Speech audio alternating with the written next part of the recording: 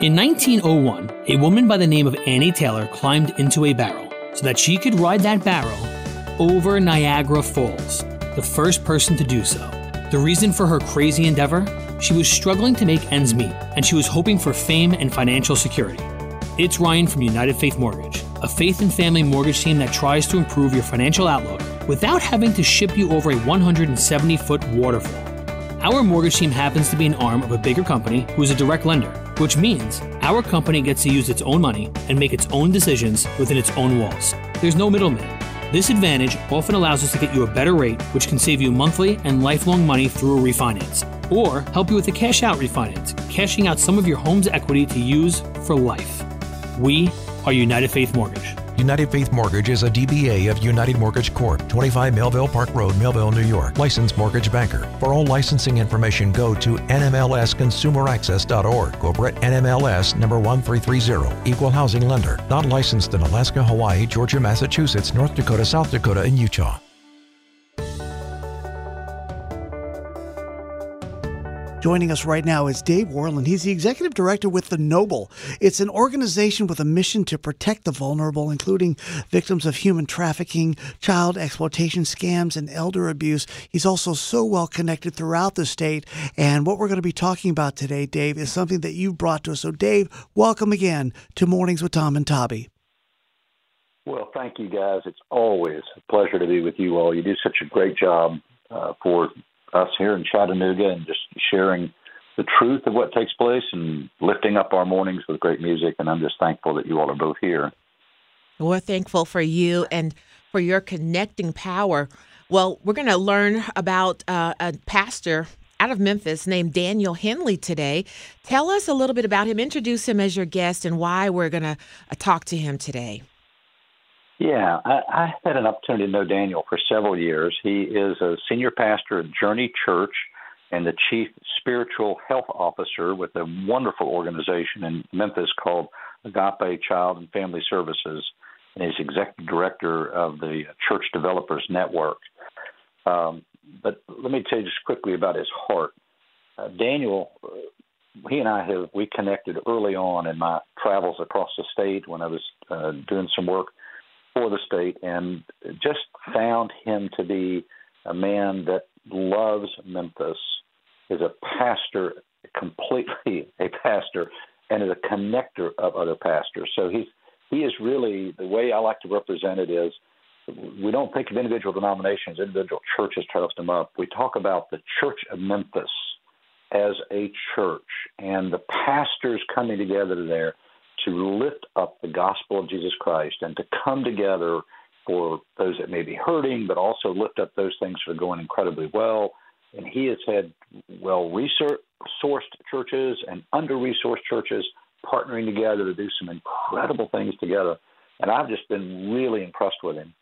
And when this real tragedy took place in Memphis recently with Mr. Nichols' death while he was being, I don't want to say arrested, but when he was being stopped and then after his death, it rocked the world. And a lot of people wanted to sit back and go, here we go again. But what I appreciate is the fact that Daniel and I talked that the church in Memphis is reacting different. The church recognizes that these are spiritual issues and they are at the core of being able to help resolve these issues. So that just encouraged me. And so I called him and said, hey, would you be willing to join us today just for a brief conversation as our big brother, the Church of Memphis, could help us as little brothers in the Church of Chattanooga to understand and be encouraged about the power that the church has at a time like this to be able to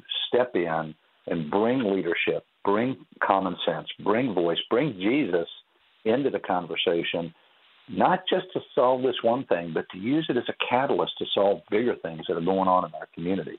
So I've said too much. Daniel, I am so honored that you've taken the time this morning to be with us, and I'd love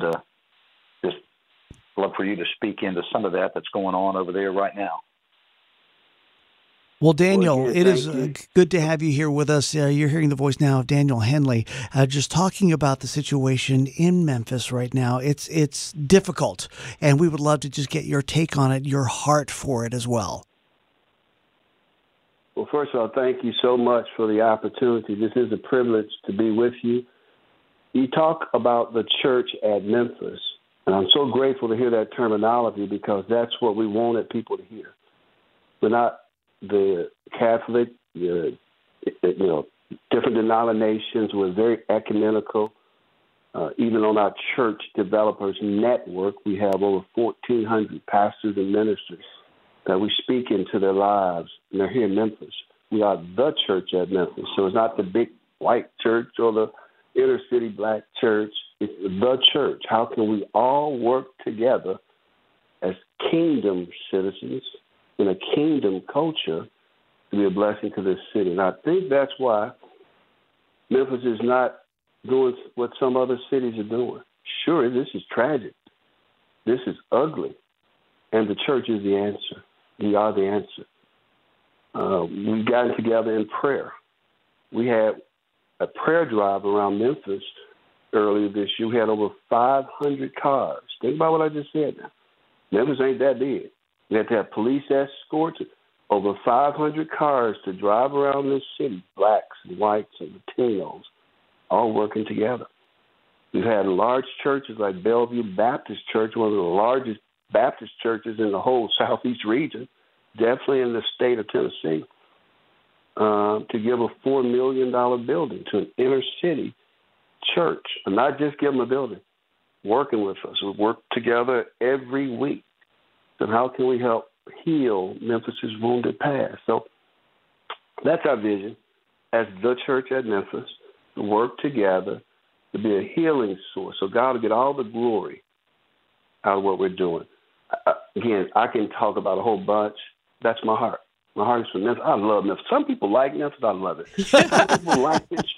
Yes, some people like the church. And I love the church. Yeah. I wake up every day thinking about how can we help to get resources to some of the churches in the inner city that are serving the underserved, and they don't have the resources. We got huge resource, suburban, mostly white churches helping. I'm not talking about helping in a small way, a big way.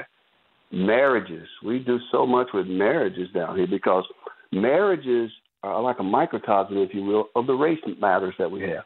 Same type issues, conflict resolution, communication, money matters, the list goes on and on and on.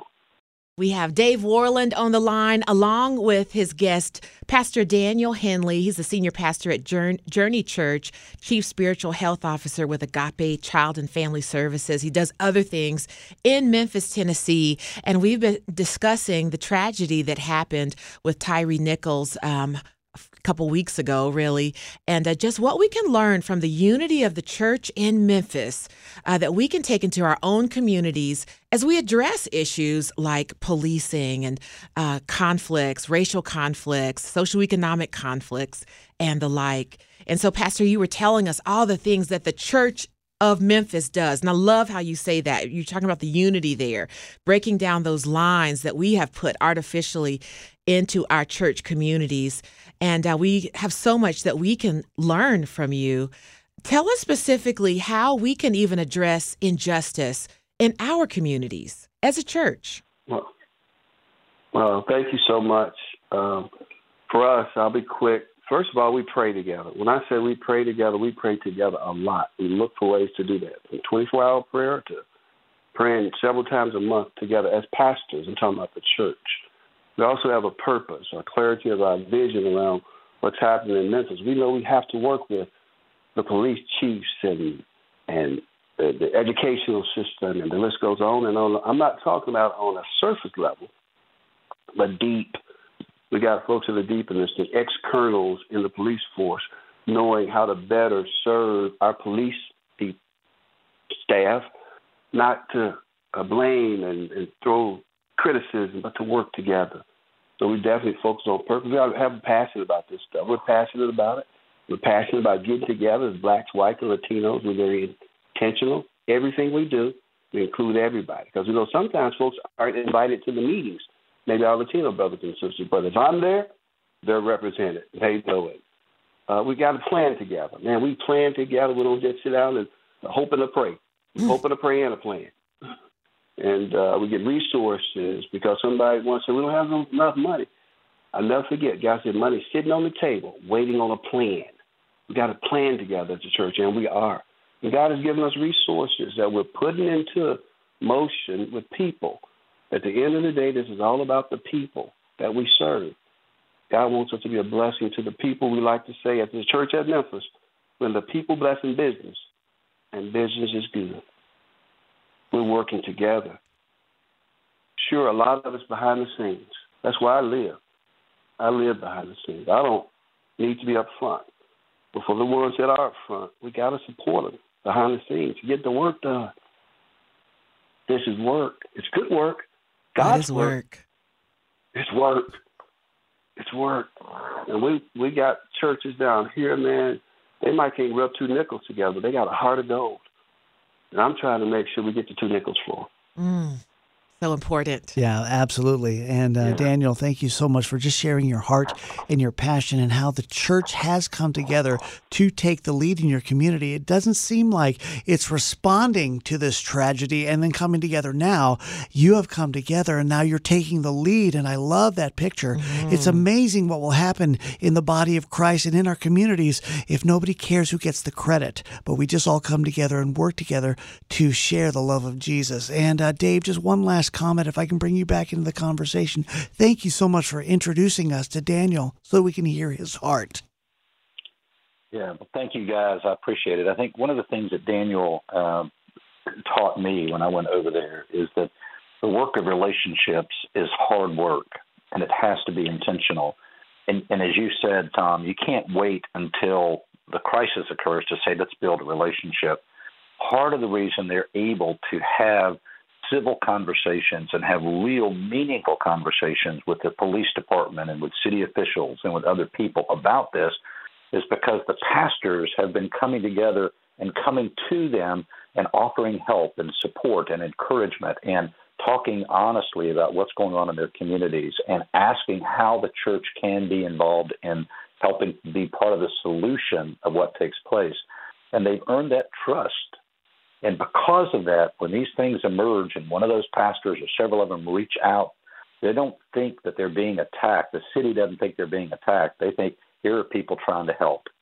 And so they open the doors and they enter into conversation, and the church is at the table in the solutioning.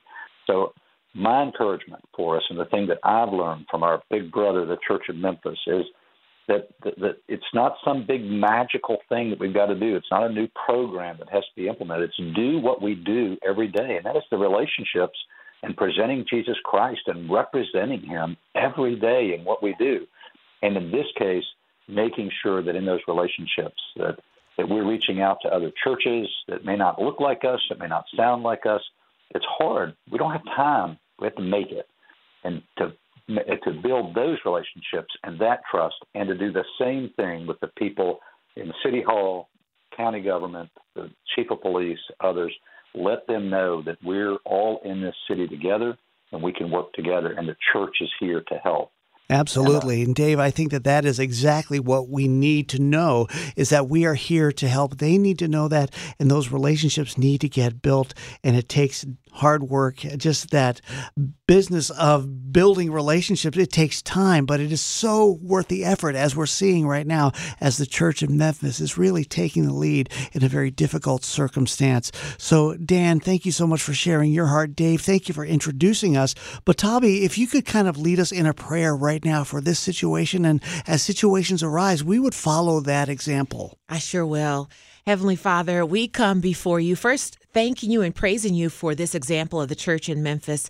Help us, Lord, to do the same. It's what you already asked us to do, to be one. As the Father and Jesus are one, we are supposed to be united as the body of Christ, using our gifts together and building each other up and edifying and bringing the kingdom to earth. So help us to do that in Chattanooga. Help us to do that in all the cities in Georgia and in Alabama and North Carolina.